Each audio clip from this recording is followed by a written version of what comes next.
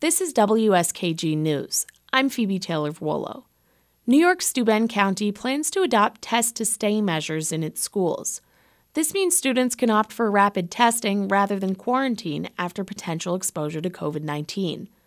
Before, unvaccinated students who came into close contact with someone who tested positive for COVID would have to quarantine for 10 days. Steuben County Executive Jack Wheeler says that because schools are now in person, students can't really access remote learning. So for 10 days, those students would be, essentially home, missing their lessons, missing their schooling. With Test to Stay, students will be able to attend classes as long as they test negative every day for a week. That's not to say Test to Stay will be easy. Other cities and towns across the country have tried it with varying success.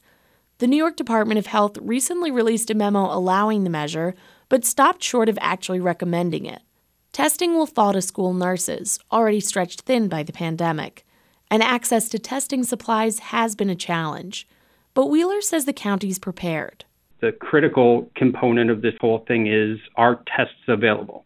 And right now, we do have the testing supplies that we need, the rapid antigen tests, to be able to implement this strategy. With the help of almost $3 million in federal funds, the county has ordered 20,000 test kits.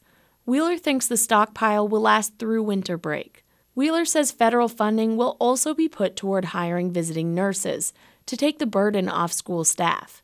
Phoebe Taylor-Vuolo, WSKG News.